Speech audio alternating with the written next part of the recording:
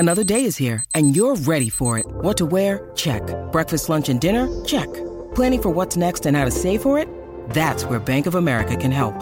For your financial to-dos, Bank of America has experts ready to help get you closer to your goals. Get started at one of our local financial centers or 24/7 in our mobile banking app. Find a location near you at bankofamerica.com/talktous. What would you like the power to do? Mobile banking requires downloading the app and is only available for select devices. Message and data rates may apply. Bank of America N.A., member FDIC.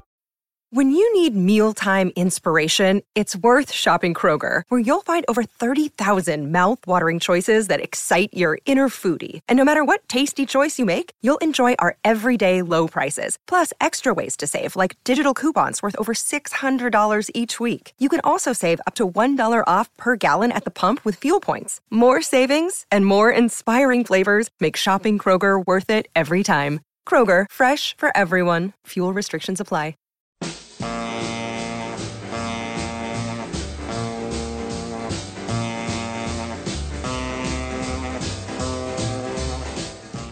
Welcome to Let It Roll, the insanely ambitious musical history podcast hosted by Nate Wilcox. We've covered the early history of rock and roll, country music in the 20th century, the rise of hip-hop, disco, and electronic dance music, and now heavy metal. Stay tuned for our histories of Broadway, opera, punk rock, jazz, blues, and gospel. Follow the Let It Roll podcast on Twitter at Let It Rollcast, and check out our website at letitrollpodcast.com. Let It Roll is a Pantheon podcast, and you can listen to more great podcasts at www.pantheonpodcasts.com. Today, Nate welcomes director Jeff Kaufman to discuss his film Savoy King, Chick Webb, and the music that changed America. Email us at letitrollpodcast@gmail.com. Pop in those earbuds and enjoy.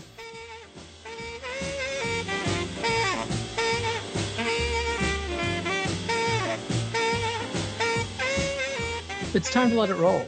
I'm your host, Nate Wilcox, and today I'm joined by Jeff Kaufman, the director, writer, and producer of The Savoy King, Chick Webb, and the music that changed America. Jeff, welcome to the show.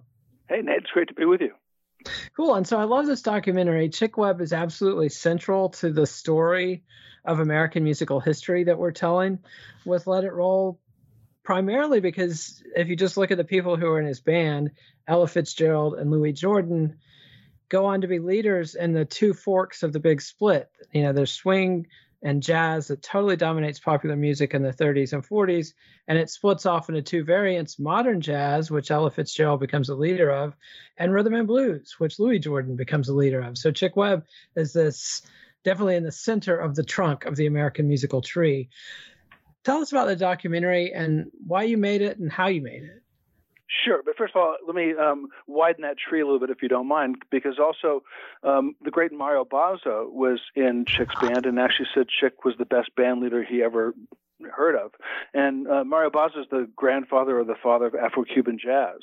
And also Dizzy Gillespie really came out of Chick's band. Dizzy says that Chick was the first person to mentor him and really give him a chance to do arrangements.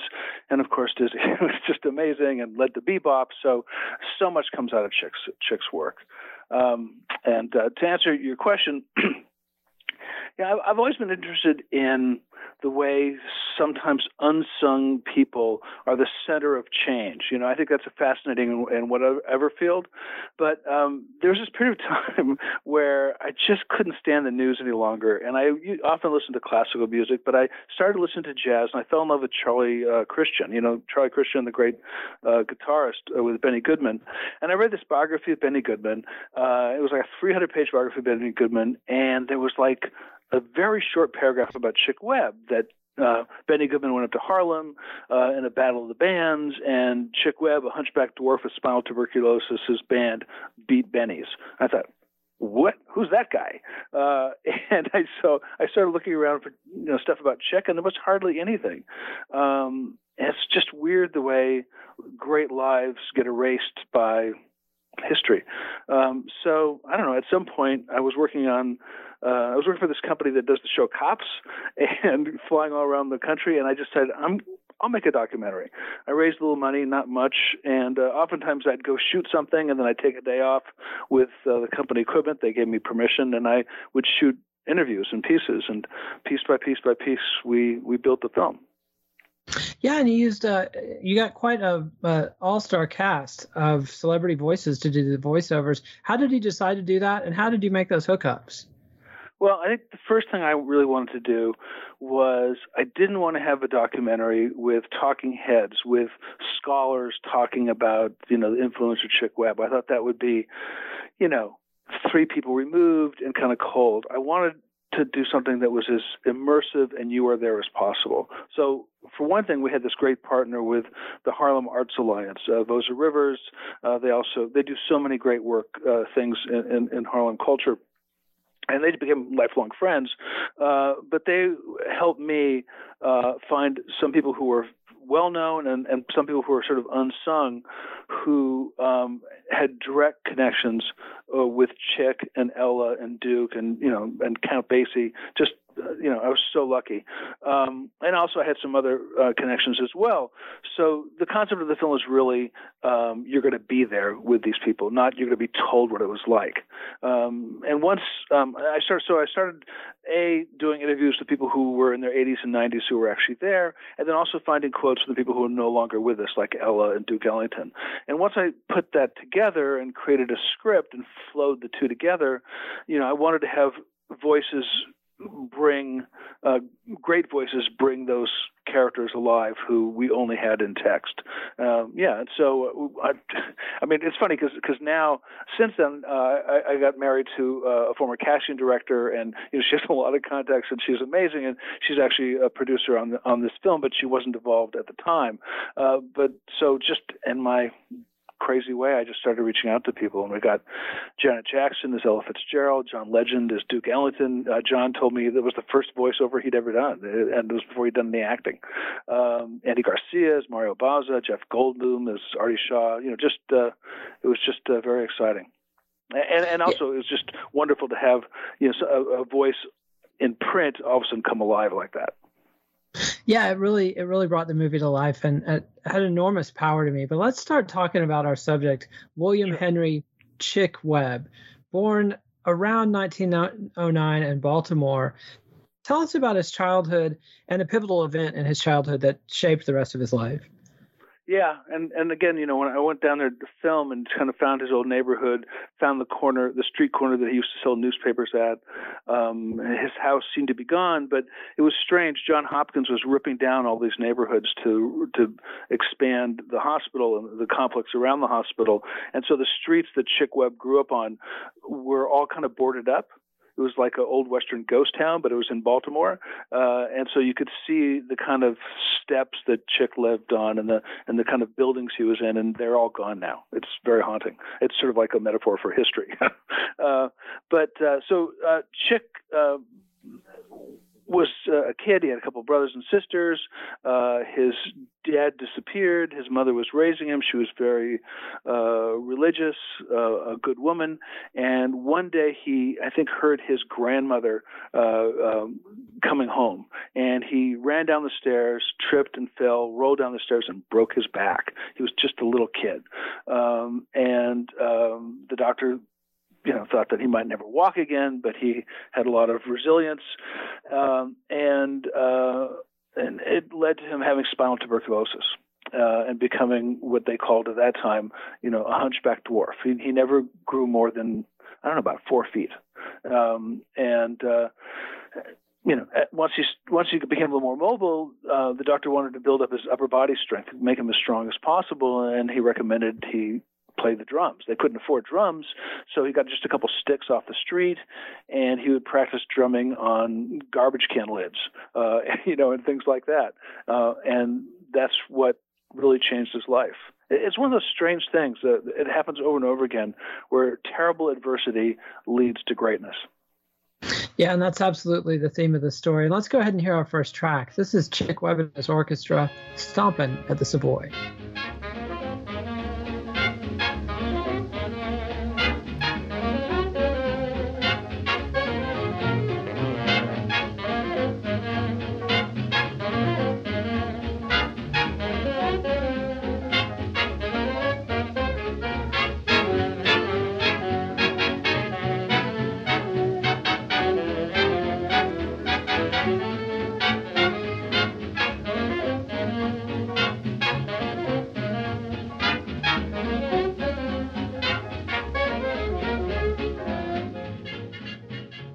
course, Chick Webb and his orchestra stomping at the Savoy.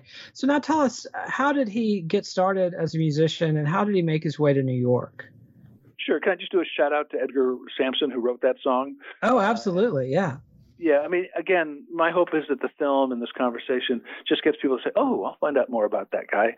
And Edgar Sampson was one of the great composers, arrangers in American history, wrote a lot of great songs, and including Stomp of the Savoy, which lives on. I'm sorry, what was the question? Sorry about the digression. Not at all, not at all. I just want you to take Chick and us from Baltimore to New York. How did he get to Harlem? How did he become a musician? How did he make his way in the big city? Sure. Well, first of all, his mom didn't have much money. It was a hard childhood, but he was a very ambitious guy. Some people just have that spark. And so, among other things, he sold newspapers. And there's this great firsthand story from Chick about how he would stand on the corner, sell newspapers, and he sold more newspapers than anyone else. I think he was bragging, but he said, I could sell 1,000 newspapers a day. Eventually, he and his best friend, who he stayed friends with through his whole short life, the guitarist John Trueheart, started playing together, started to try to get gigs together, got a job on a segregated steamship because they would steam back and forth outside the Baltimore harbor and play for people. Blacks could perform, but they couldn't obviously, unfortunately, eat or drink or socialize on those boats. And at some point, their ambitions took them to New York. Chick was 17 at the time, came to New York with John, and it was tough. They got a room together. They barely ate sometimes. They got a couple gigs here and there, and they really struggled for a long time. But piece by piece by piece, Chick started proving himself as a drummer. There are, again, just amazing stories, as you can imagine. Here's this, they would have what they called cutting contests. I love the description of these, where guys would come into a jazz club and guitarists, trumpeters, and they would play against each other in competition, including drummers. And there's nothing more athletic than a good drummer. And this little 4-foot guy would come in and get behind the drums, and people would laugh and guffaw, and then he would just blow them away.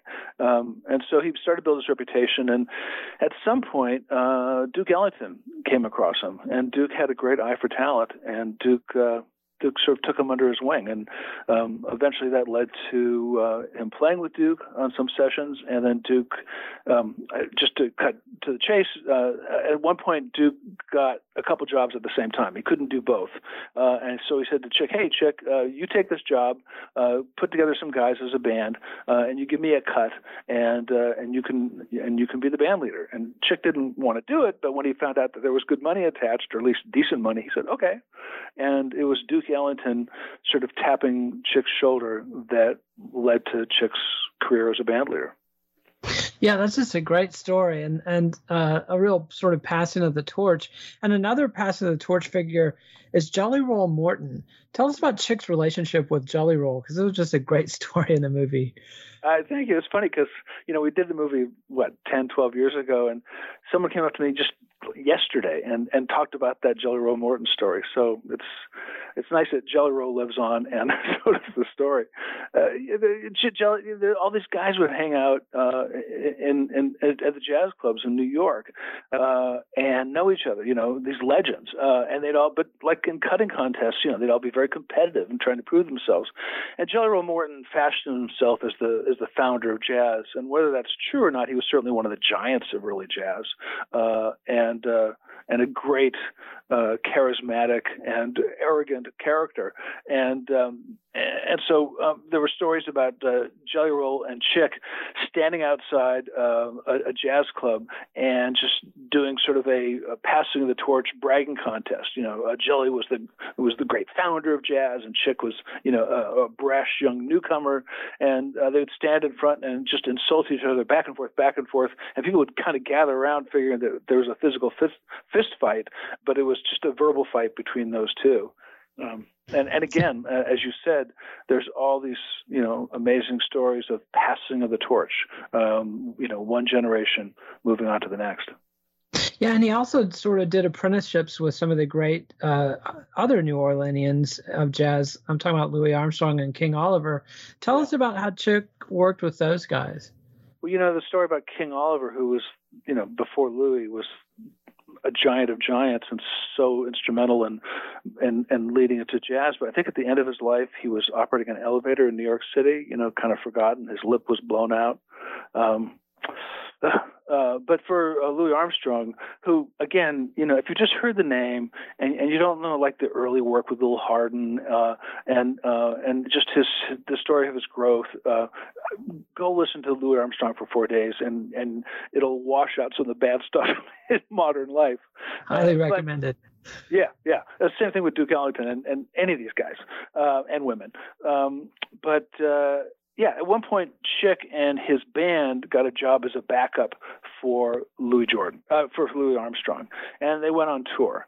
And there's a story that is told in real life by Mezz Mezzrow, who was a musician for Louis Armstrong, and considered by most people not a very good musician, but he was apparently the best source of marijuana that anyone knew. So he kept getting jobs because he could always get marijuana for his colleagues. And he wrote a memoir that's sort of disputed, but parts of it are true, and this part is, I think, true. We got the great Billy Crystal to be Mezz Mezzrow in the film, and he was, it was great to watch him work. But Mezz Mezzrow tells a story about Chick drumming for Louis Armstrong, and it was towards the end of the tour, and Louis Armstrong's lips started to bleed, and Louis there's close-up pictures of actually Louis's lips, and they were just like. They're like the Grand Canyon, just rutted because he played so hard, and he would put salve on his lip to try to keep it going. And in this concert they're playing together, Louis was pushing towards a high note and pushing, and he said, Chick was really there and leading the charge, and Louis's lip was just bleeding. It started to pop out. It was bleeding, and blood was pouring down his face, and the musicians in the band were crying, and it was Chick who sort of kept them going and kept under Louis until Louis hit that note and sustained that note. And when he put down when he lowered his trumpet, the blood was just pouring from his lip. That's the kind of price those guys paid. And that was a moment that the great Chick Webb and the great Louis Armstrong shared together. Yeah, I love that story of Chick sort of being Sir Lancelot to Louis' King Arthur and helping him save the day. But let's hear our next track. This is a Rocket for Me with Chick Webb's orchestra featuring Ella Fitzgerald.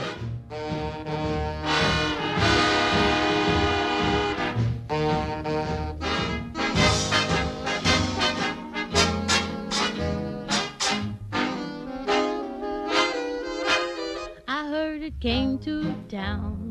A new kind of rhythm spread around, sort of set you sizzling. Now I'm all through with symphony. Oh, rock it for me. Every night you'll see all the nifties plenty tight. That was Chick Webb with Ella Fitzgerald doing Rocket for Me. And we'll talk about Ella in a minute, but first tell us about the Savoy Club in Harlem. Why was it so culturally important, and what was Chick's role there? Sure. Can I digress one more time to say I love that Absolutely. song. And Ella sings that song, with this, there's a, in her earlier music, earlier career with Chick, sometimes she's a little bit derided, but there's a saucy sort of sexy quality to the way she sings a lot of those songs, and I love her singing Rocket for Me. Isn't that a great song? Yeah, that's why I picked it. It's a humdinger, and this whole set, Chick's whole career with Ella, highly, highly recommended. Just it's kind of the pinnacle of the swing era. Yeah, coming together. You're asking about the Savoy Ballroom. So there was a guy named Mo Gale.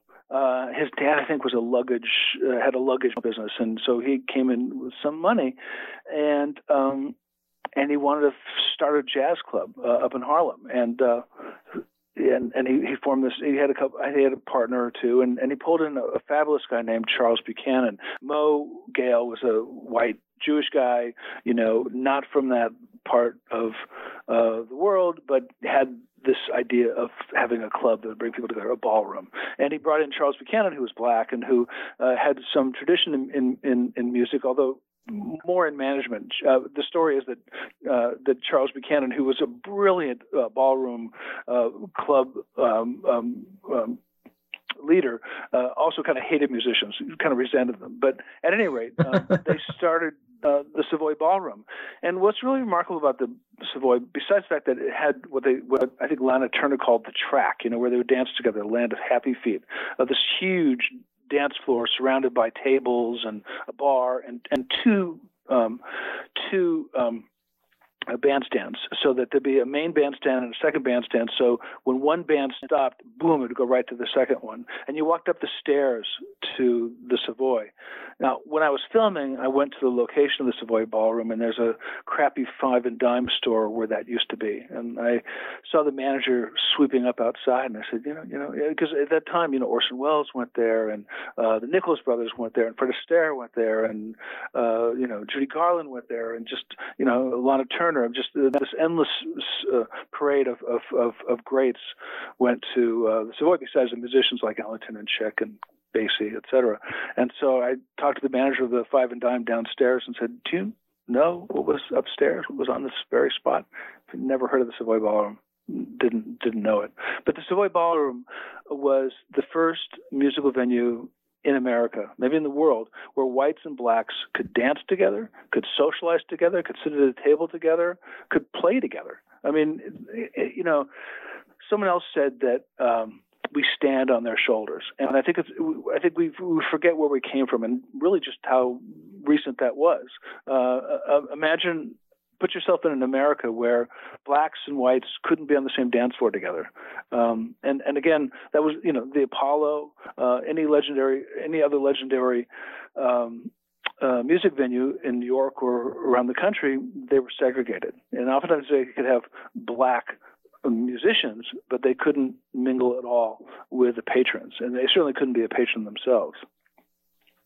Yeah, and that's really fascinating. And we just had a previous guest a couple of weeks ago, Dale Cockrell, who was telling us the way segregation was imposed on New York, and actually through most of the 19th century, the underground dance scene was quite integrated. But around World War I, the Jim Crow edicts came down and segregated everything. So this is breaking down that imposition of segregation, and even the famous Cotton Club. But one thing that really blew me away was the capacity of this club. 4,000 people at a time. I mean, this thing is enormous. It's really hard to wrap your head around, but if you go back, you can Google and look at photos of the Savoy and other dance halls and other places. I mean, immense floor shows. And this is before disco. There's no sound systems. I mean, there might be a public address system to help the singer be amplified, but there's no DJs playing records. The jukebox is still a pretty new invention. Radio is popular, but you can't broadcast to a whole dance floor with, the tiny little radio systems they had then. So if you wanted to have dancers, you had to have live musicians. And this was the heyday of that kind of thing. Yeah, there's a story about, the Battle of the Bands. It's a couple significant ones that Chick Webb was in. He was in many, but there's that one where he played against Benny Goodman. Benny was the Beatles of his time, but a lot of the music that he played had originally come from black bands, and then he performed them for white audiences. And there's a lot to credit Benny Goodman for. He was a remarkable, if difficult, guy. And there was also this great battle of the bands between Chick's band featuring Ella Fitzgerald and Count Basie's band featuring Billie Holiday. Wouldn't you like to be there for that? Oh, yeah. And there are stories of 5,000 or 6,000 people in the Savoy Ballroom, and then an equal number of them outside because there was no air conditioning, And so you imagine on a hot summer night, they would crack open all the windows and the music would pour out onto the street. And then so like the night of the Benny Goodman Battle of the Bands, there was, thousands more out on the street dancing and listening. And also just to say that, you have oftentimes, a mix of people, but often poor people, working people who would come to the Savoy. They'd, think about it all week long, and they would all come in suits and ties for guys and, beautiful dresses for women. It wasn't just shorts and T-shirts in those days. Yeah, and in the movie, you also talk about the security policies at the Savoy, that they had really strict rules and that it had to be a safe place for young single women to come dance and feel comfortable and feel safe. How did they do that? Yeah, that was told to us. John, what's his name? John Isaac. John Isaacs was a great basketball player, and he for the Harlem Wrens, and he was a frequent patron of the Savoy as well. And he talked about how the Savoy had, because Charles Buchanan ran a really tight ship, they had these burly security guards. And there's some photographs of them, and they look pretty scary. And if there was any kind of infraction, if a guy was hassling a woman, if someone got too drunk, as John would say, they'd be out on the street, by which he meant that they would throw them down the stairs. Ouch. So, yeah. Yeah, that kept things regulated. Tell us a little bit more about Chick's band and his arrangers. You mentioned Edgar Sampson, who they called the Lamb, but he also had another one, Van Alexander. Tell us about the importance of arrangers to a swing band. Why did the swing band need an arranger? What did an arranger do, and who were these guys? Yeah, well, we just did a film about the theater. About it was on American Masters. It's called Every Act of Life, about the great playwright Terrence McNally. And if you think about someone like Terrence, who would write a fabulous play, but then it goes into the hands of the actor or actress, right? And so the words are just words, and they have to come alive. And for a playwright, it could be heartbreaking. Your words can be killed by the wrong person, or you can be a genius if Nathan Lane does your monologue. And it's the same thing as a musician, as a composer. It's not just, and you can listen to different versions of Beethoven's Fifth Symphony, and one orchestra will just nail it, and then when it's kind of flat and plodding. So it's the arrangement, it's the spirit behind it, it's the musicians that you choose, it's what musician you assign for the lead roles.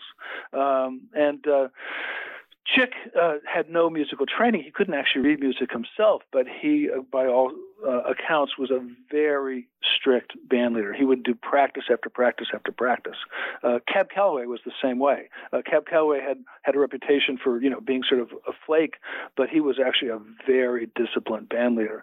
And one of Chick's great arrangers and sometimes composers was a guy originally named Al Feldman, who became known as Van Alexander. I had the privilege of getting to know Van and becoming friends with him for his last 10 years of his life. He died at age 100. So Van's a wonderful part of this film, but he got to know my son. We had a lot of lunches together. Van was amazing. I mean, just as an example, there's so many people in this film: Frankie Manning, Norma Miller, the great dancers, Van Alexander, who were in their 80s and 90s when I knew them, and they had more life in them than a lot of 30-year-olds I know. So, what you decide to do at a certain decade in your life is in part just by the spirit you put into it. But just to be brief, but Van was this Jewish kid from Brooklyn who loved music and would go up to the Savoy 2-3 times a week just to listen to the band. Didn't like to dance, and he would stand by the bandstand. And he got to, and after a while, Chick would see him there and get to know him. And Chick would say, "Hey, how you doing? How's it going?" And finally, I guess after a year or so, Van, who was like 17 years old, still in high school, said, "Oh, Mr. Webb, I've got some arrangements I've done. Can I bring them to you?" And Chick said, "Yeah, this Friday. Come over this Friday night after the performance." Well, Van actually hadn't done them yet. He just, was throwing it out there. So he ran home and did some arrangements, and he came back to the Savoy that Friday night. It's the stories in the film The Savoy King, but Van didn't realize that after they finished performing, which is at about like 2:00, then they all go out and they drink some muscatel, and they all come back, and then they go through all the original, arrangers' work, and they didn't get to Chick until like 4 or 5 o'clock in the morning. And Van. And Van's mom thought that he'd been kidnapped or killed or something. He was in Harlem where he was in danger. And but finally they got to Van, and Chick liked it and gave him $5. But Chick was always broke, and so he had to borrow $5 from someone else. But they hired Van as a teenager in high school, and Van was with him until he died. And he ended up co-writing his most successful song, "A Tisket a Tasket." And let's take a quick break and hear from our sponsors. When we come back, we'll hear about Chick's recording and radio careers. And so Chick's armed up with a great band, great arrangers, great discipline, great place to play. But to reach a mass audience, he needed to record and he needed to get on radio. How did he solve those two problems? And how big a body of work did he put on record? Yeah, before we do that, can we talk about him as a drummer for a second? Is that okay? Oh, absolutely, yeah. I just realized it's my fault probably, but it's really important to realize that drumming is so great. I love percussion from all over the world, and we think of drumming as so vital to so much music we know now. But in the early days of American music, drumming sort of was way in the back and just sort of kept the beat, and it sort of set the beat almost like a metronome, and that was about it. And Chick was the first. I refer to Chick as the Louis Armstrong of drums. He was the first modern drummer. He was the first one to push the drums towards the front, not in an ego way, but to drive the music. And he was the first one to find emotion in drumming and theatrics in drumming. So not only was his drumming thrilling to listen to and full of emotion and invention, but also he would do these theatrics, like he'd throw the sticks up in the air and catch them and stuff. And again, this little guy who was in physical pain almost all the time. Sometimes he would finish drumming and he would go through the curtain or in the back and he'd pass out because he was sick all the time. Sometimes he would be drumming and bleeding at the same time, but this ultimate showman. And so he was really the person. Other drummers like Gene Krupa or Billy Rich would really point to Chick and say, that's the guy who invented modern drumming. That's the guy who inspired me. Yeah, Buddy Rich, definitely. And the story about Gene Krupa, who was playing with Benny Goodman when they challenged Chick at the Savoy, is just incredibly powerful. Benny Goodman, like you said, was the Beatles of his day. And we mean that. Like, there were literal riots of young girls, screaming girls, coming to see Benny Goodman and his band. And Gene Krupa, the drummer, was just this absolute megastar at the time. And the people that were there say when Benny Goodman's band started playing, I mean, the Savoy just blows up, just so excited to see him there. But then when Chick's band starts playing, doesn't take him long at all to wear him down, to the point that Gene Krupa lays down his drumsticks just a few songs in and taps out. Like, I think he says, I've never had the honor of being cut by a better man, I think is what he had to say about Chick Webb. So yeah, Gene Krupa, was like a movie star handsome. I don't know if you've ever seen the Howard Hawks movie Ball of Fire with Barbara Stanwyck. It's a great movie, and there's a sequence with Benny Goodman where first he plays the drums and it's fabulous, and then they get a matchbook, a matchbox, and two wooden matchsticks, and he does drumming with the wooden matchsticks on the side of the matchbox. It's a fantastic sequence, and he was not only great and one of the first musicians, by the way, to go to prison for smoking marijuana, but also he loved Chick, and he went to Chick's funeral. He was along with Benny Goodman one of the first white musicians to honor and include and treat as equals black musicians.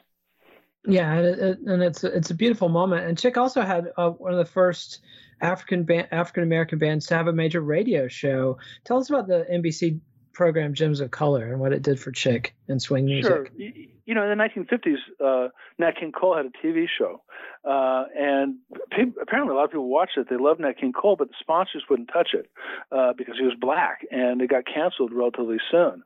About 10 years before that, Chick was the first African American artist, musician, to have a national radio show. It was huge. So he went from, struggling and barely getting along and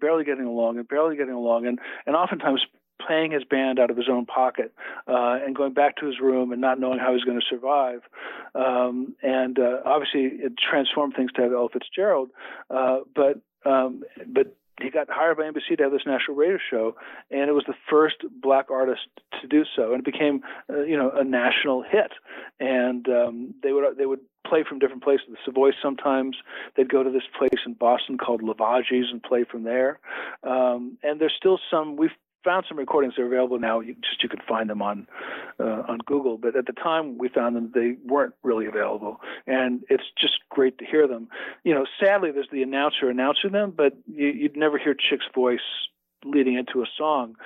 But it's great to hear him play live. And apparently when he really played live, sometimes he would do like a 4-minute drum solo, and that's all gone as well. But the importance of having a national radio show really broke down a lot of caller barriers. Later, he also was the first black artist to play at a big white hotel in New York City. Again, so many color barriers, so much racism, and these things may seem small now, but they were earthquakes at the time. And he also had a successful recording career, although his career aligned with the Depression and the recording industry. The floor fell out of the bottom of the record industry around 1929. I mean, it went from selling hundreds of millions of records per year to literally just a couple million, and even less in 31 and 32. But nonetheless, he recorded, I think, 57 recording sessions, 220 songs. But his greatest success came when one of his MCs and singers, Bardu Ali, introduced him to kind of an urchin street girl named Ella Fitzgerald, who was only 15 and had just won an amateur contest at the Apollo Theater. Tell us about that, how they discovered Ella, and how Chick interacted with Ella. Sure. First of all, I'm glad you said it the way you said it, because you were absolutely right. But, there's so many people who claimed that they discovered Ella Fitzgerald, including the singer Charles Linton, who she replaced in the band. And even Duke Ellington, who we love, claimed that he discovered Ella Fitzgerald. But you're right. It was Bardu Ali, who was really a remarkable guy himself, later became Red Fox's manager, and someone who's nice to acknowledge. But Ella was going to perform an amateur night at the Apollo, and she was going to actually do a dance number, and she just choked up, and so she decided to sing. And what was the song she sang? Do you remember what it was now? Judy. Nate? It was Judy. Yeah. That's right, Judy. And she blew people away. We have two people in our film who were actually there that night. The great playwright and actress Gertrude Jeanette, and the wonderful dancer Norma Miller, who, again, I was able to become a friend with. And they both described the fact that, when Ella first came on, she just looked like a ragamuffin, and they were booing her and taunting her. And then she started singing, and she blew everyone away. And Bardu Ali was also there, and he said, "You should come meet Chick Webb." And I guess there was like a couple different times when there was a chance, but Chick was always too busy. Finally, Chick was about to go up to Boston to perform up there, and Bardu Ali got her into his dressing room, and he looked at her, and she was. The story about Ella was she was virtually living on the street, and she didn't know how to dress, but she smelled bad. She just literally hadn't had a shower for weeks, and she goes, "I don't think so," but they got her to sing, and she said, "Wow." And said, "All right, we'll give you a try. You come up with us, see what you can do, and let's see what happens." And and that was the start. Ultimately, not only did Chick take her under his wing and guide her in so many different ways, and she gives wonderful credit to him. You can hear it in the film. But also Chick got his wife, Sally, to help Ella learn how to dress, learn how to do her hair, learn how to to put on the proper presentation for being a performer and a world-class person. And Ella, always through her life, gave Chick the credit for not only starting her career, but teaching her how to sustain her career. And let's go ahead and hear Chick and Ella together again. This is Vote for Mr. Rhythm. We'll all be singing of the I swing. Now when I say vote for Mr. Rhythm, you all know I mean Chick Webb. That's all, my friends, I came to state. But now listen to a noble candidate.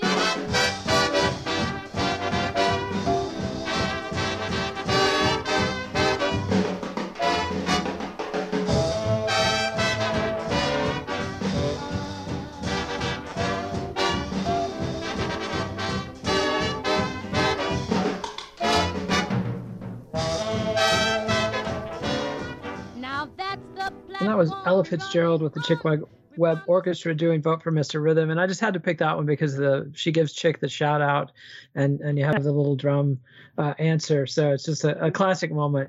Isn't that lovely? And I think, you correct me if I'm wrong, Nate, but I think that Van wrote that song. or at least arranged it. I believe you're correct. And I'll double check that before we drop the show. And so once he's got Ella Fitzgerald, he recognizes immediately what kind of talent she is, and being the savvy business operator that he was, he knew what a charismatic, great lead singer could mean for a band leader and orchestra. How did he reshape his band around Ella, and what kind of success did they enjoy together? Well, yeah, it's controversial because some people feel that, the great, hard-driving, mostly instrumental band that Chick had before Ella got sold out for success with Ella. You have to judge for yourself. Every band evolves and changes over time. He can't stay static. And he was right to realize that Ella had a tremendous talent. He shoved Charles Linton, his male singer, to the side. Thank goodness, because he was sort of an insipid singer. And oftentimes he'd turn to Ella. So sometimes the wonderful instrumental moments would lead into it and come out of it, and then you hear Ella in the middle. I just have to say they did dozens and dozens of fabulous songs together, and how could you deny that? And she really grew over time. Again, she talks about, and Mario Bozza, who was sort of an uncle for her in the band, talks about how Chick was a very driving band leader, and oftentimes she just wanted to go out and relax, and he said, no, you got to practice. She was 17, 18 years old. She was so young, and so really. He taught her work ethic and taught her about making every note count. But he also he had this saying that's not original to him, but he says, rise slowly and you'll fall, something about how, if you rise the right way, you won't fall later. And when you think about someone like Billie Holiday, who had such a short career, and Ella, who had such a prolonged career, you can give Chick some significant credit for helping Ella know how to grow and sustain her career. And the other great talent who's going to go on to be one of the dominant forces in music in the 40s and 50s that's in Chick's band at this time is a tenor saxophonist and singer named Louis Jordan. Yeah. How did things go south between Chick and Louis, and how is Ella involved in all that? Sure. First of all, Louis is so great. Louis Jordan, if you don't know rhythm and blues, if you don't know, what a saucy, fabulous entertainer he was. He also did some wonderful duos with Louis Armstrong. Christmas Time in Harlem, I think they did together, and others. He was someone you should discover because you will love Louis Jordan, and he had a great sense of humor in his music as well. He got a job in Chick's band. He was very ambitious himself. I think he was probably having an affair with Ella, whether because he loved Ella or because he saw, that he might be able to persuade her to go off with him. A number of people, including Benny Goodman, had tried to steal Ella from Chick's band. So Louis decided he wanted to start his own band. He thought he could coerce Ella to go with him, but Chick found out about it, and Ella, to her credit, stayed with Chick. But that was the breaking point between the two of them. And then Louis went off to have this amazing career himself. I think it was actually Norma Miller, the great dancer, who knew Louis Jordan and knew Ella really well. They used to play cards together and stuff like that, who said that they saw one of Louis Jordan's last, and for a while Louis Jordan was like enormous, and there were these wonderful music videos, there weren't videos at the time, that he did together where you just loved them. But at the end of his career, he was kind of forgotten, and she remembers him being, in the early 1960s, I think it was, in a club performing, and there was like no one in the club, so that was the arc of his career, Yeah, we've had a couple episodes in Louis Jordan. I want to do another one, but yeah, he definitely never, as much as he was the father of rhythm and blues, once rock and roll came along, he never really was able to adjust and was never accepted back into the fold as a great jazz man. For whatever reason, jazz becomes this art music after bebop and modern jazz.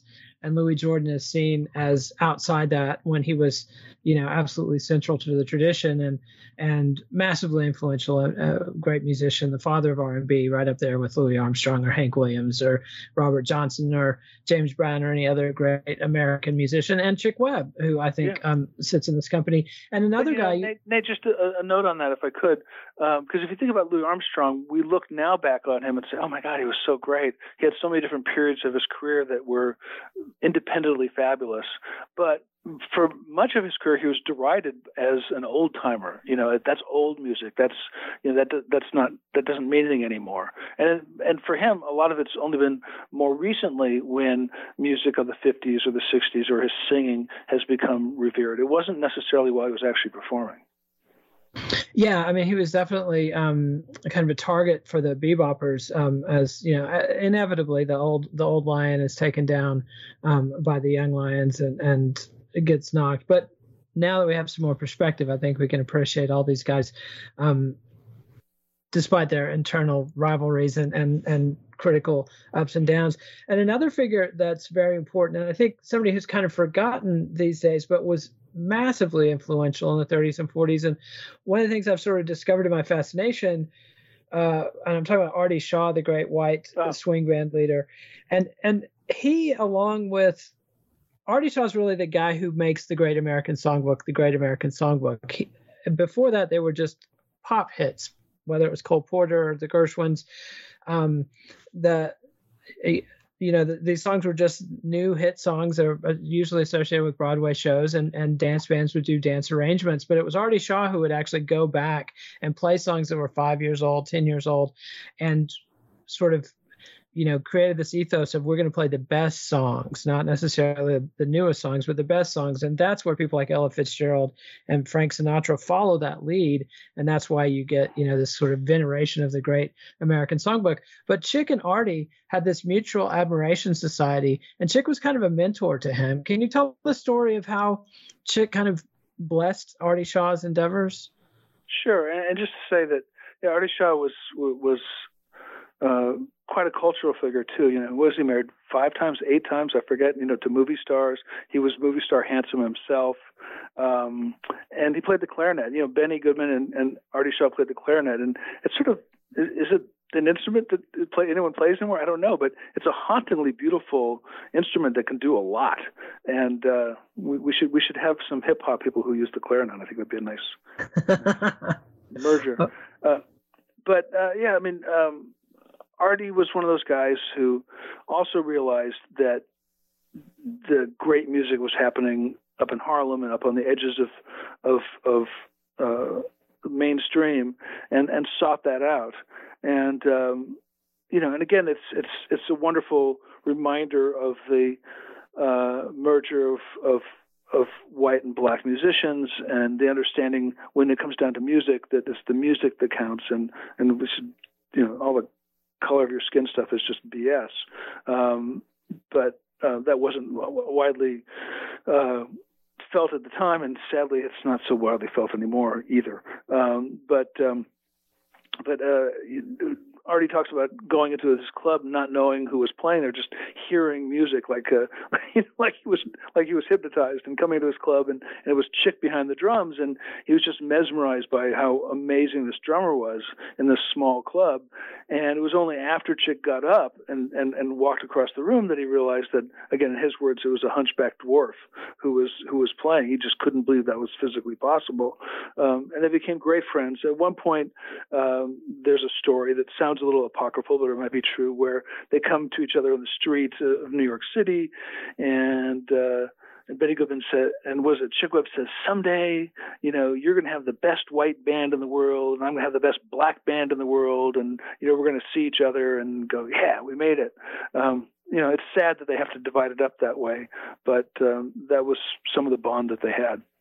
Yeah, the mutual respect is the beautiful thing there. And let's hear our last song. This is the massive #1 hit, A Tisket, a Tasket, with Ella Fitzgerald and the Chick Webb Orchestra. I send a letter to my mommy. On the way I dropped it. Yes, on the way I dropped it, a little girlie picked it up and put it in her pocket. She was trucking on down the avenue, but not a single thing to do. She went pecking all around. When she spied it on the ground, she took it, my little yellow basket. And if she doesn't bring it, and that was A Tisket, a Tasket with Ella Fitzgerald and the Chick Webb Orchestra. And that song is very meaningful to me. It was my mom's favorite song. She was, I think, 18 in 1945, and that was just an absolute jitterbugging World War II era anthem. And it's impossible to overstate how big that song was at the time, how big a star it made Ella Fitzgerald. And Chick Webb, he's not just riding in Ella's wake. He's the band leader. He's buying the arrangements and putting it all together and making it all happen. Also, Steph checked on Mr. Rhythm, and it wasn't written by Van Alexander. It was written by lyricist Leo Robin, and Ralph Ranger and Al Siegel composed it. So did Van arrange it? Yes, he did. Van arranged Chick Webb's version. So we always have to give kudos to fact checkers. That's an important job. Definitely.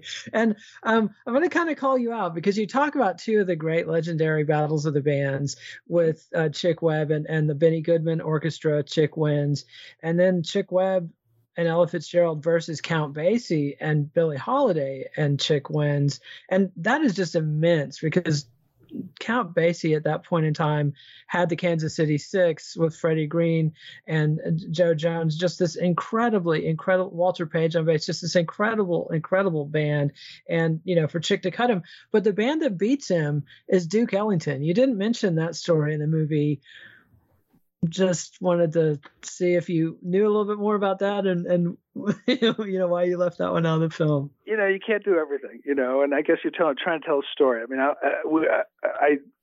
a big part of this movie that you don't see is the years of research that went into it, because no one cared at all about Chick Webb when we were making the film. And so it was an exciting and hard and process to accumulate everything you see in the film. And I knew that. I guess it just didn't fit into the story. But we certainly gave Ellington a lot of credit for the master that he is. He's America's Beethoven. He's the body of work is astounding. But Chick actually was in dozens and dozens of battle of the bands. And sometimes there was a dubious result. You weren't sure. But by all accounts, Ellington did beat Chick. And I don't think Chick would have minded. He loved Ellington. And there's a wonderful letter that we have. I'll send it to you just privately. I don't think it's in the film, where Ellington wrote a letter on his letterhead to Chick, just praising him at one point. So I think the bond that those two guys had was very special. Yeah, I mean, definitely. Duke Ellington did everybody a favor when he introduced Chick to the business of band leading. But tell us a little bit about, once Chick and Ella have this kind of success, then they hit the road in a big way. What was it like for African American performers to tour the South in the 1930s? Yeah, we have this one sequence in the film, Nate, as you saw, where we do this animated map where we show every stop that Chick took in 1938 with music in the background. And it's just endless. And if you think about, being on a crappy bus and staying at segregated motels, or not being able to stay at a motel at all, and not being able to buy food at a market because you're black. And then, it's just... and then also being sick like Chick, it's just an incredibly grueling lifestyle. And we have a number of people in the film, including Dizzy Gillespie and the great drummer Roy Haynes, talk about what it was like to tour in the South. And it was brutal. So you could be a huge star on the radio, sell thousands of records, draw hundreds of people to a club to watch you perform, but you couldn't stay at a motel. You couldn't go into a restaurant. You couldn't go to the supermarket and buy food. Oftentimes, if a black band had a member that was lighter skinned and could pass, they would be the person who would go into a supermarket, nervous that they would get busted, buy a bunch of sandwiches and drinks, and bring it back to the band because the band wasn't allowed to go in there. So, and then oftentimes the venues themselves would be segregated. So either the black patrons would have to go upstairs and not be able to dance, but pay the same price, or they literally would tie a rope down the middle of a dance floor, and the blacks would be on one smaller side and the whites would be on one larger side with a rope down the center, even though it's a black band paying and the white owner of the venue is making a lot of money. Man, grim times. But tell us about Chick's final illness, his passing in Baltimore, and his funeral. Sure. Again, we were able to talk to a couple of people who were actually at the funeral. Chick just played until he dropped. He was either 30 years old, by some accounts maybe he was 34 years old. That's a little bit amorphous, but very, very young. And there were stories again at the end where he'd be drumming and then he would just fall out of off the drums, or he'd stumble away when no one could see him and he'd pass out. He'd be just pouring blood. Finally he just said, okay, I have to. In the middle of a tour, he went off to Johns Hopkins Hospital, which is ironically where he was born, and he had some tests. I think they thought he had this thing called Pott's disease, and then he tried to play again and couldn't, and finally had to go back into the hospital. And on June 16th, 1939, he was in the hospital. His friends came to visit him. His wife, Sally, was there, and he said, "I'm sorry, I've got to go," and he died. He was buried in Artibus Memorial Park in Maryland, near Baltimore. In those days, black people and white people couldn't be buried together. There was actually a rule that had the distance that their bodies had to be from each other, and so he was in a segregated memorial park. I'll tell you this story. I told this to someone once, and they thought I was just lying, but it's absolutely true. I went to film at Chick's gravesite with a couple of his nephews, and we're there looking at his grave, and they put flowers on it. And, it was very haunting to be there. Beautiful, strange place. I had a rental car. I was listening to jazz on the way there, and then I parked my car nearby. After I said goodbye to them, I put my gear back in the car, turned on the car, the radio came on, and it was a vocal version of Stompin' the Savoy that came on, with Louis Armstrong and Ella Fitzgerald singing lyrics that had been added later. I'd never actually heard that version of the song before, and in that song, Louis Armstrong has this moment where he goes, "Remember Chick Webb?" And it was, it was almost like a ghost speaking to me. It was an amazing haunting moment. Some heavy synchronicity. But tell us about his funeral real quick. Sure. Thousands of people on the street, thousands of people in the church in which he went to as a kid, and the memorial service. Reverend Wilson, who was there as a boy, his father knew him as a friend. We had a chance to interview, and who was a minister at that church later on. But as a boy, he was there, and he said that in the middle of the funeral, with thousands of people on the street, all of a sudden started to pour rain, and everyone got completely soaked, but no one moved. And then he said during the sermon, all of a sudden a rainbow came out, and it was just like, it was as if Chick was invited into heaven. And at the service, Joe Louis was there, Gene Krupa was there, Ella Fitzgerald was there. Ella sang, My Buddy. Voice. Yeah, My Buddy, which is a beautiful, haunting, perfect song. Her voice cracked halfway through. And the moment lives on because we know about it now. Yeah, and it's just one of many great stories in the movie The Savoy King, Chick Webb, and the Music That Changed America. My guest has been Jeff Coffin. Jeff, where can people see the movie? They can order DVDs from us on our website. Our company is called Floating World Pictures, but if you go to thesavoykingdocumentary.com, it'll send you right there. And we have this thing where if you get a DVD, there's also this illustrated ebook with all these sort of old posters. Did I send that to you, Nate? If I didn't, yeah, you did. It's awesome. Okay, yeah. So you can get the book too, and so I love that sort of thing. You can look at the old posters and the old ads, and it's all there in your hands. Well, Jeff, thank you so much, Nate. I've loved this. I love what you're doing, and I really appreciate your listeners as well. So thank you. Well, thank you, Jeff, and thanks for keeping this story alive. It's just a beautiful movie. I'm not ashamed to admit I cried at least 4 times in this film. Just it's great to read about somebody or to learn about somebody that's a good guy that suffered a lot, but as you know, there's no chick doing people wrong in the story. It's just absolutely inspiring, beautiful stuff. Thanks so much, Jeff. Thank you. Take care.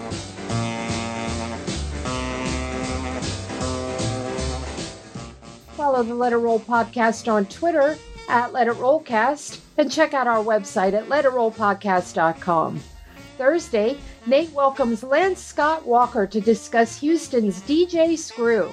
Let It Roll is a Pantheon podcast, and you can listen to more great podcasts at www.pantheonpodcasts.com.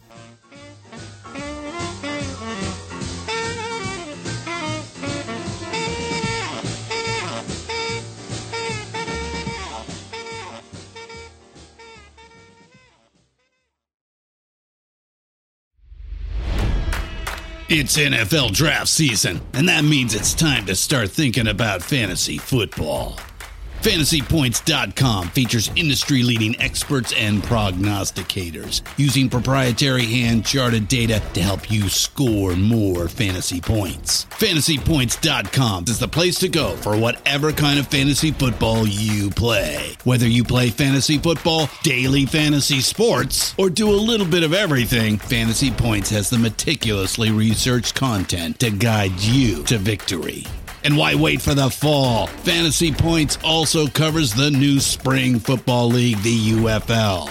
Join the guru, John Hansen, Scott Barrett, Joe Dolan, and other massive names in the fantasy football universe with an exclusive offer. Use code Pantheon for 15% off any Fantasy Points package, including the all-in package, with access to every article, tool, and data nugget that Fantasy Points has to offer. That's FantasyPoints.com and code Pantheon for 15% off at Fantasy Points. FantasyPoints.com, code Pantheon. Score more fantasy points.